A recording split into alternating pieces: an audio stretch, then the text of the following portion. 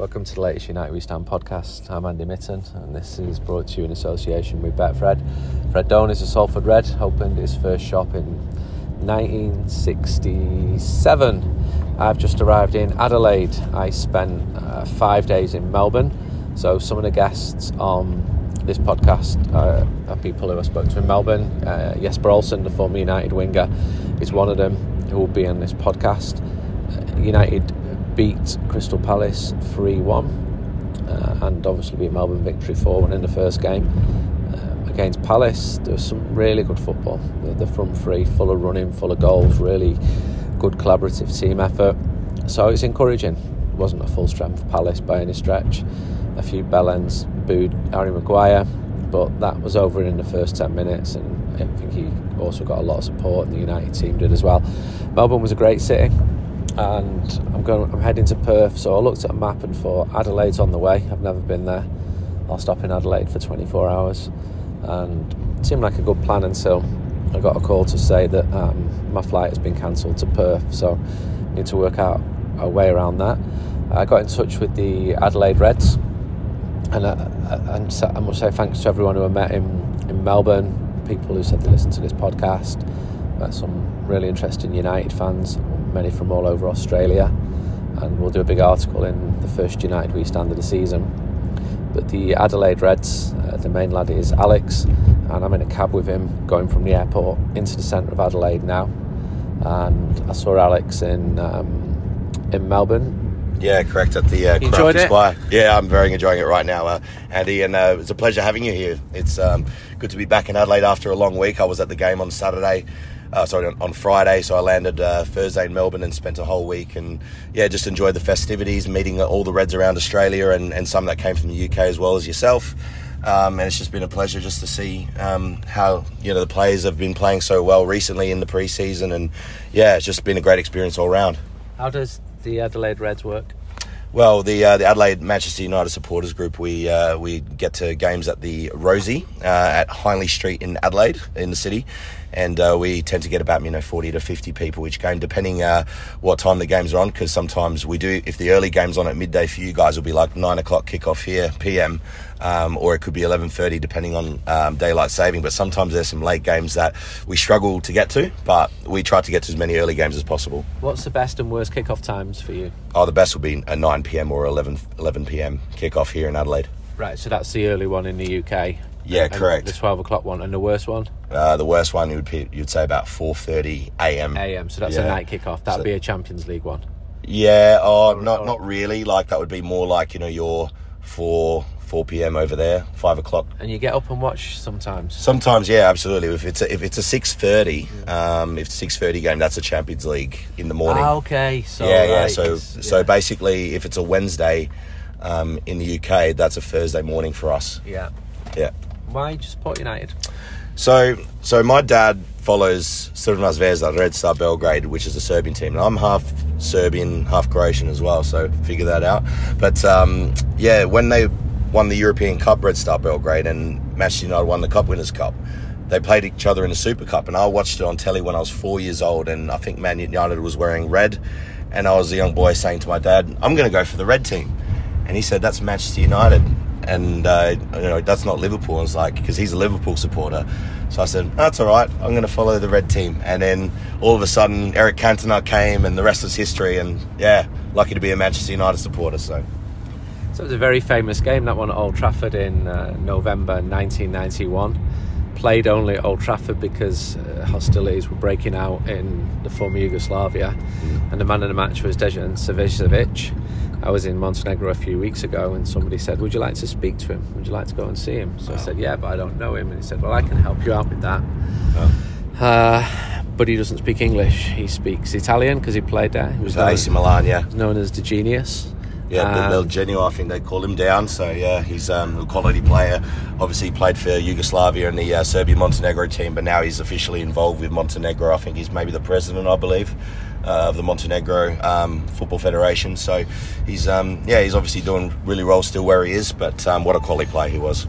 He asked for a recording of the game at Old Trafford about 10 years after the game, and one was sent to him in Montenegro. I only found that out a couple of weeks weeks ago. Yeah. So we're going through the outer suburbs. Well, we're in between the airport and the centre of Adelaide now. This is what, the 5th biggest city in Australia? Yeah. Sydney, Melbourne, Brisbane, Perth, Adelaide. Yeah, I could say that. We got about under 2 million here, so it's starting to develop even more. We're getting a lot more developments going on with housing and stuff, so there'll be more immigration coming in, which will build to be a bigger population. But it's a very livable city. It's a very affordable city in Australia as well. So if ever wanted to move over here, I think Adelaide would be the best place to reside and stay. It's just a good place, and it's easy to get around. So fantastic. Just been reading about the history of the city, saying times were tough before the Second World War, but after the Second World War there were waves of immigration from Italy and Greece especially. Yeah. Does that mean Italian football is popular here? Is football popular here? Because I'm told that AFL is... Well, yeah, AFL is definitely the number one sport in Australia, unfortunately, but at least football does have a big recognition here with the migrants that did come from, let's say, Italy, Greece, where my parents came from, in Serbia and Croatia. So there is a big, community of all those communities in Adelaide, and that's what brought football together here as a whole. And we do have a really good contingent of clubs locally as well as in a national level as well here. So here we've got Adelaide United, which is a well-supported club. My local club is called Adelaide City, which are the black and white, so they're Italian background. And that's a club I've been heavily involved in since I was a child. So, because they used to be in the old National Soccer League where all the ethnic clubs were playing in a national level. So you had Adelaide City, West Adelaide, so that was Italians versus Greeks. You had South Melbourne, which was Greek, and Melbourne Knights, which was Croatian. So, a lot of history in those clubs, but you've obviously got the franchise clubs now, which is taken over the A-League. But they're going to change that eventually by bringing in a national second division in the next couple of years and bring some of those old clubs back to bring that nostalgia and bring that tradition back to Australian football. Why did your parents move to Australia? In the late 60s, so it was still Yugoslavia back then, and the story was because my granddad owned a farm north of Belgrade, so he was fighting off with the communists about taking the land because they wanted to take his land, and then he said basically he didn't want to give it up, so they said, well, you have to be deported. And my parents came, my mum came somewhere else, but my dad came in 1967 with his family, and my mum came, she was born in Croatia, but she was raised in Nice for the first 8 years, and then she migrated as well. So yeah, they came to seek a better life, better opportunity, and Australia provided the better life we've got today, and I'm so blessed to be here as well and living the life that I'm living now, so can't complain.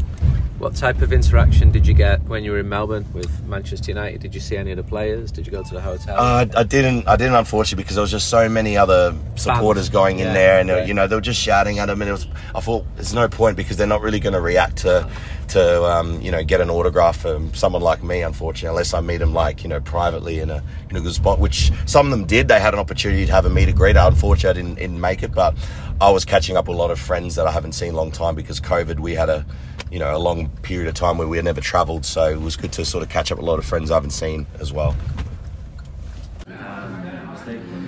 Just in a bar in Adelaide, been talking to a couple of Reds. Introduced one from Manchester. Hi, I'm Paul. And you told me, what did you tell me about the United We Stand podcast? That I've listened to all 500. I think it's up to 500 now. Every single one? Every single one. Even probably a couple of them a few times, like with the players in the early days. What do you like? What do you dislike about them? What do I dislike? I'll tell you what I do like when they're on the bus. Right. That's my favourite thing. That's the best. When they've maybe had one drink. The monkey bus. my ambition in life to get on the monkey bus one day. Yeah, you wouldn't forget it, definitely. So you're from Manchester and you moved out here when? 78. Yeah, when I was 13. So, yeah. Miss it, Manchester? Everyone, you'd have to. Manchester's brilliant. What do you miss about it? The banter, the football, the people, the constant laughter. Why don't you move back there then? You're sounding like you're writing yourself a letter here to move back. What would you miss about Adelaide if you went back to Manchester? Because I believed you tried that in 92. Yeah, I know. I'd miss the weather. The weather. Well, at the moment, it's absolutely scorching in Manchester. Worse than Manchester weather at the moment. Only the weather. Which other elements of the lifestyle there do you like? Oh, the lifestyle's good. I mean, in summer you get down the beach and it's hot and people everywhere and there's great restaurants and, it's good cafe scene and that. So it's just two different lifestyles. So, but Manchester's got its thing. It's a great world-class city now. When did you last go back there? 2017. Right. So it's changed since then. From what I can see, all the new tall buildings and stuff like that. So I look forward to it. You've already been on this podcast. What have you made of United, Adam? What have I made of United? Pre-season. I think there's a lot of improvement. I'm enjoying what I'm seeing from Ten Hag. I'm enjoying the way the players seem to be adapting, taking on his instructions. I think we're playing fast, attacking football. I think we're very leaky and we've got some defensive issues, but I'm along for the ride and I'm really hoping we're going to get a more positive season. What did you make of the Crystal Palace game in particular in Melbourne? I think we didn't really get out of second or third gear for the first hour because Palace didn't really rock up, but I thought that particularly Martial, his movement was fantastic. Sancho's been having a really fun time in pre-season. I'm enjoying seeing Rashford looking a little more positive. I think going forward, there's a lot to like. Fred throwing his weight around, forgetting it's pre-season. Scotty McTominay kicking everyone that'll move. I enjoyed it. It was good. Devon, tell us about the United fans in Adelaide. Well, I guess in a way we're dieharded and committed, especially because of the time. So we have to get up at early hours of the morning. So there's a Manchester group here, so we do try and catch up when we can, especially on the big events for games. But if not, there's a lot of us that catch up with our mates or just at home 2-3 o'clock in the morning, or we watch all our live games, or the hardest ones are always the Champions League games because they're 4-5 o'clock, but we seem to do that and go straight to work afterwards. So. You won't have to worry about them this season. But well, that is true. I think it might be even a bit more difficult being Europa games now, but we'll see how we go. And the local team, Adelaide United, they're top flight, get 7,000 or 8,000 fans. Yeah, averagely, they do. But football's king in this town. AFL football is king in this town. Yeah, unfortunately it is, especially South Australia for whatever reason. It's like Melbourne does as well because it was the heartland of AFL, so they've got 8 AFL teams there, but they still seem to, got a decent following of football, as in soccer, and other sports. That's why they have the big sporting events like Man United recently. But for some reason in Adelaide, we're predominantly AFL, whereas Sydney, Brisbane are more rugby and even football, like as in soccer there, than AFL. But there's 2 AFL teams in the city. What's the rivalry between them? Would you get like fan trouble between them, rival firms? Or is it all very good natured? Not really. They're pretty good. I mean, there is a bit of that rivalry and stuff like that, and there is times where they have fights and that, but not like anything like Green Street hooligans or anything like that. It's pretty low key here. They just have more of the bickers and then get kicked out of games. But there is that rivalry between the 2 clubs. We're in the pub where you normally watch your Manchester United matches. What's been your best moment in here, or has there been any? Well, lately it's been a bit hard because of COVID, obviously. Like a lot of us are dispersed and had to, just watch the games at home ourselves or recordings. But normally it's pretty good. Like we have relocated a couple of times, like Alex has said. We had some big events in a HQ when they relocated here. There was some good nights where, especially the big games like against Liverpool and the Chelseas and Man City, of course. There was good atmosphere, at least 100, over 100 at the time, for sure. How will United do this season? Jury's out. I'd like to say we're definitely improving to see how things go from here. I think we're definitely a step in the right direction, but I think it's maybe too early to tell because my one concern is I think we've got a good squad and playing Ten Hag's way, but I'm worried about our depth. I think at the moment we get 1 or 2 injuries and, I think we're going to really struggle compared to the Liverpool Cities, the Chelseas. What would you say about the rivalry between England and Australia? What would you say about each other? It's interesting because I ever heard whinging poms. Yeah. Did you ever hear that? that's- Just yeah. English that's people. always, well, when I lived up there, right, it felt like everyone was whinging at each other all the time. So that's what I was like saying to my boss when I was working at RAC. I was like, no wonder you guys are called whinging poms. Northern English people just moaning all the time. Constantly, yeah. But we're kind of too relaxed and we take things easy. We banter a bit, but we don't whinge too much. That's the thing. So it's a different mentality. And is that rivalry more? I suppose it's more in cricket, isn't it? 'Cause Yeah, more the cricket. Like obviously the Barmy Army and the Aussies have a bit of a tense rivalry in that sense. But it's all in good taste, which is great. And those big games would be played here at the wonderful cricket ground you've got here in Adelaide Oval, yeah. It's doubted as one of the top cricket grounds of the world, maybe the best cricket ground in the world, where the turf is just so pristine, and you see everyone on the hill, like the Barmy Army boys, just chanting non-stop, singing their songs, and you see a nice sea of white with England there. It doesn't get better than that. You can do all of these things on this now. I mean, it's just... I'm with Jesper Olsen outside the MCG, and just as I start talking, a big gust of wind comes, so hopefully that's not going to be too bad about it. When I tweeted a picture of Jesper on Friday, the reaction and the love was fantastic. This was social media at its best. People were sending in pictures of themselves with Jesper at the cliff in 1985, 1986. One person sent in a picture of a Jesper tattoo on his leg, a full picture. Another person said that they were born on the day that Jesper signed for United, and his dad turned up at the hospital half cut and insisted to his mum that he was called Jesper. So lovely stories, and you were seeing some of them. How does it feel when you're seeing some of them, Jesper?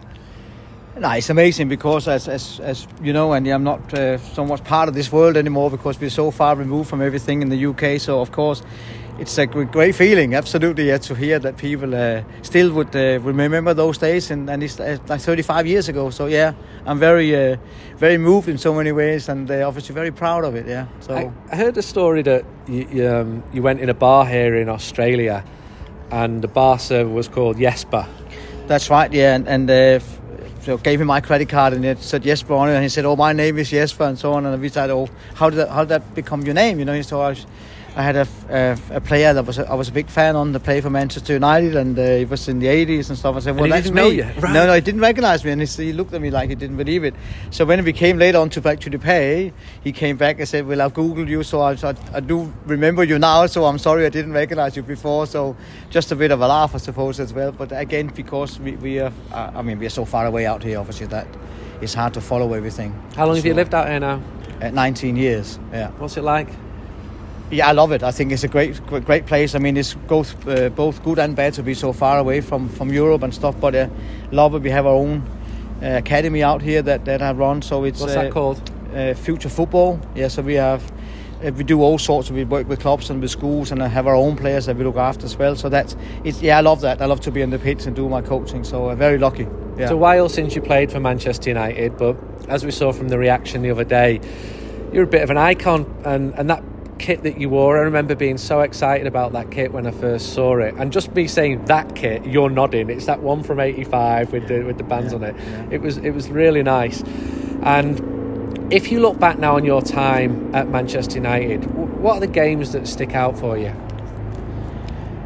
Yeah, I mean there's a few games. There's the semi-finals with Liverpool in the FA Cup. There's the final in the FA Cup, obviously against Everton 0-0, and an extra time Whiteside scores, and to be there once and to win it was amazing. So that's certainly something that stands out. The first game at Old Trafford as well against Newcastle was at home was an amazing memory as well, to be there playing in front of 55,000 people at Old Trafford. So there's lots of great memories.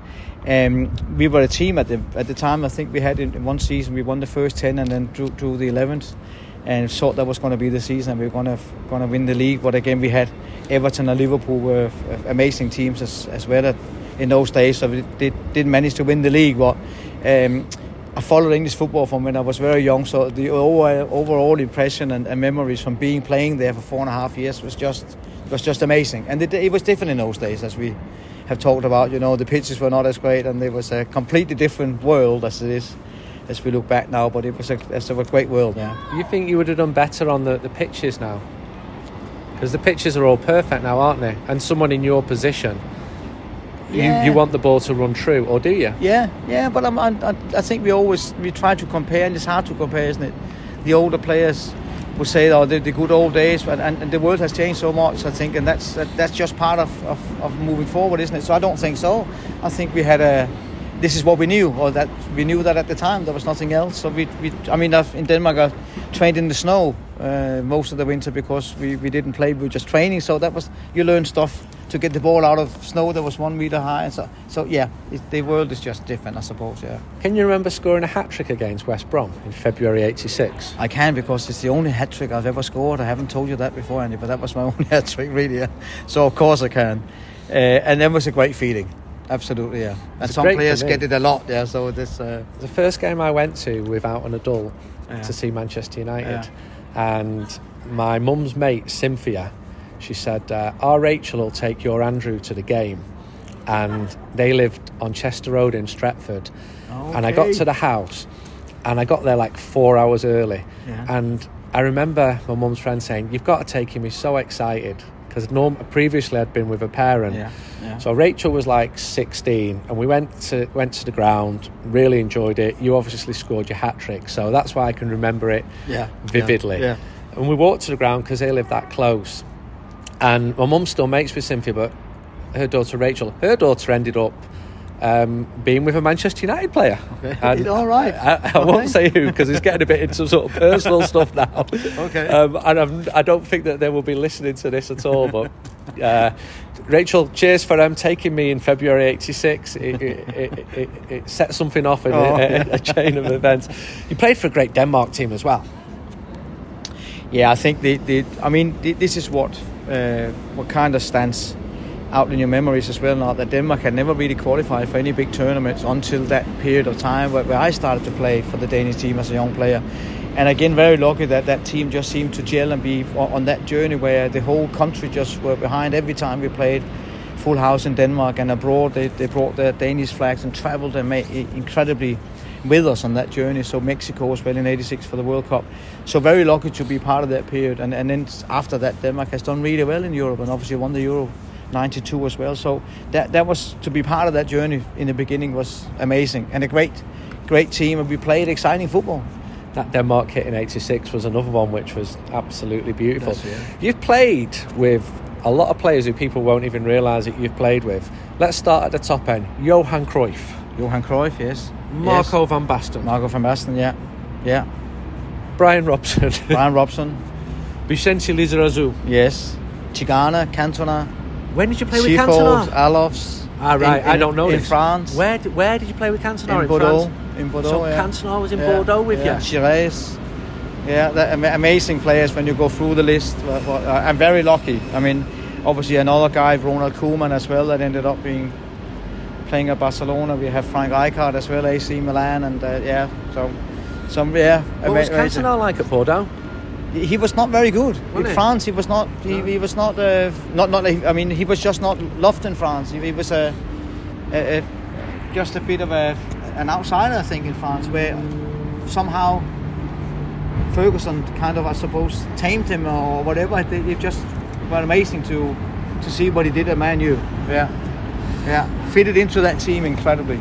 And became the main man. Yeah, correct. Yeah. But so Vicente Lizarazu, one of the best modern left backs in world football. Yeah. You played on the left wing, so did you have a bit of a deal going on with him there? Good partnership. Absolutely, yeah. Yeah, he was a great young player, great guy, and went on to do great things with the national team and at Bayern Munich as well. So yeah, it really, and then that team as well. I mean, Klaus Allers was one of the best players in Germany as well, who was the striker at the time.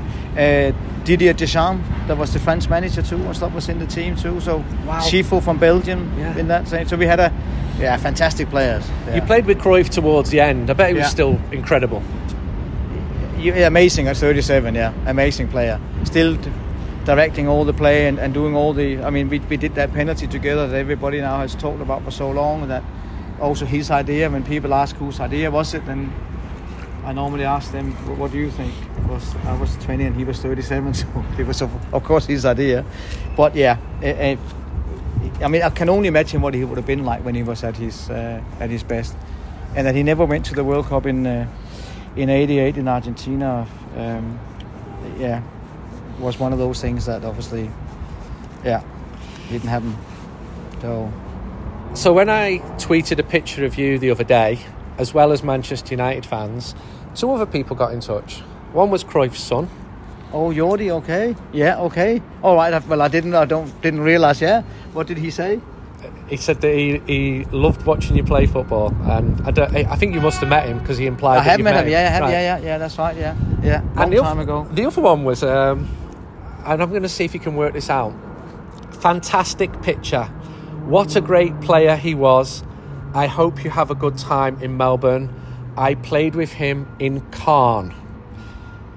Caen is in Normandy. Yeah. Now, this person went on to become a very successful manager. He won the league. He won the double with Lille. He brought through Eden Hazard. Yeah. He managed Roma. He managed Marseille. He knocked Manchester City out of the Champions League in 2020 with a young Lyon team. Yeah. Have you got him yet? Well, I have with Garcia. Rudy Garcia, yeah. Rudy. Yeah. And we played together in Caen. Yeah. And had a really 2 great years there, because the first year we finished 8th or something, and the second year we actually qualified for Europe, which was amazing for the club. That was a very, very small club in those days, yeah. Was he any good? Because he's been a... Could, absolutely, he could play. I mean, I think that's what we talk about in teams, isn't it? The players know if they know their job and they're very good at it, then they will normally be the first one on the team sheet. I think and he knew his job, absolutely. Take me to one moment in your career when everything just felt perfect. You were in form. Make it a Manchester United moment, please, because this is a Manchester United podcast, where you just thought, life is wonderful. You doing what you did best. You were beating men. You had the United road to your left-hand side. Old Trafford was packed. No, I think in the beginning, I think that one of the first goal against Newcastle at home, where I intercepted a pass that went across the back four there, and I went round the goalkeeper and scored the goal.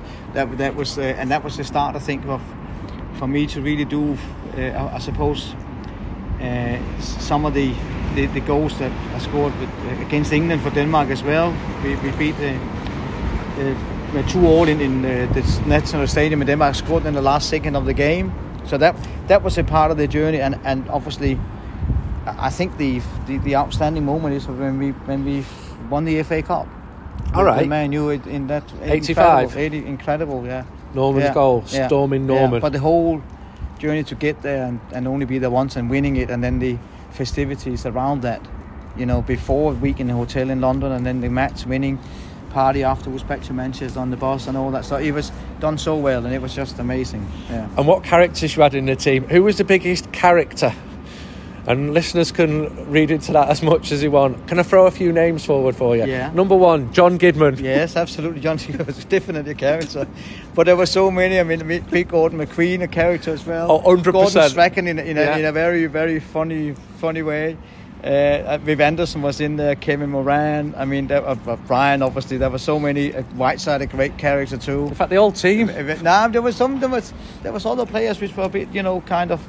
We're not always together, because Arne Muren was in there as well, obviously. So, and Arne was just a great guy, but not everybody was together all the time, obviously, either in those days. So, but there was some great moments when you look back in the good old days, as I say. Yeah. I'll give you one final point.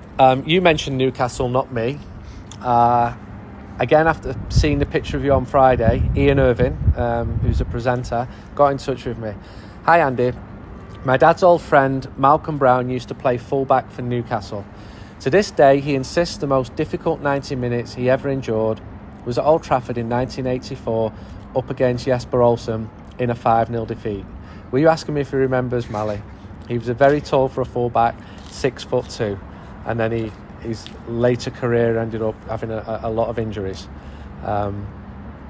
Yeah. Yes, I remember, because he should have been probably the centre back, not the full back, I reckon, because of the way size and stuff like that. But of course, I mean, that game was just for us amazing, because everything just clicked together. Yeah. They had a great away following that day, the Geordies. I'll give them that. How'd you go past a man? What did you do?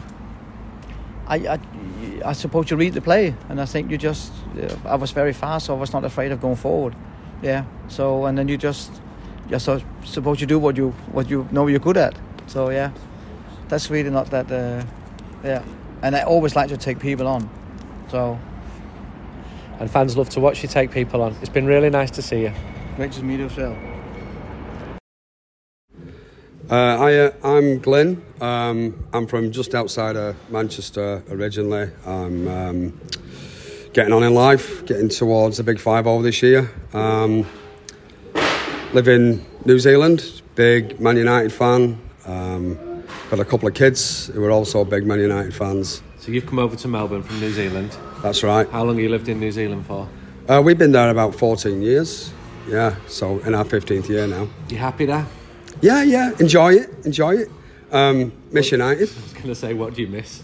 Yeah, United. In a rugby-loving country, getting the football and that sort of same atmosphere is hard. Obviously, you get the games on TV, on Sky Sports or whatever it is. So we watch what we can, but it is hard when there's a 12-hour difference and you've got to go to work on a Monday. So where are you from in Great Manchester? Little town called Milnrow, Yeah, just outside of Rochdale. Yeah. So you used to go to the match? All the time. Yeah. I think. In fact, I remember my first game. I think I was 12, Yeah. and it was the height of all the football troubles in the mid-80s. Mum and Dad wouldn't let me go, so we went anyway, me and my mates. And my first game was Man United versus Everton, 0-0 draw in 1986, and boring game, but just loved it. Stood in the Stretford paddock. Good result, given Everton were champions. That's So you right. stood in the paddock, and then Yeah. what happened from there? Where did you used to sit and stand? Oh, and then we sort of, if it didn't stand in the Stretford paddock, we'd go into the Stretford seats, if people remember them, right at the back of the Stretford end. And then, we got a bit brave and a bit cocky and started standing in the right side of the Stretford end.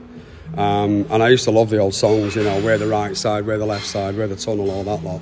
I used to stand on the right side as well. Oh, it's brilliant. Glad you're a right sider, not Yeah. left sider.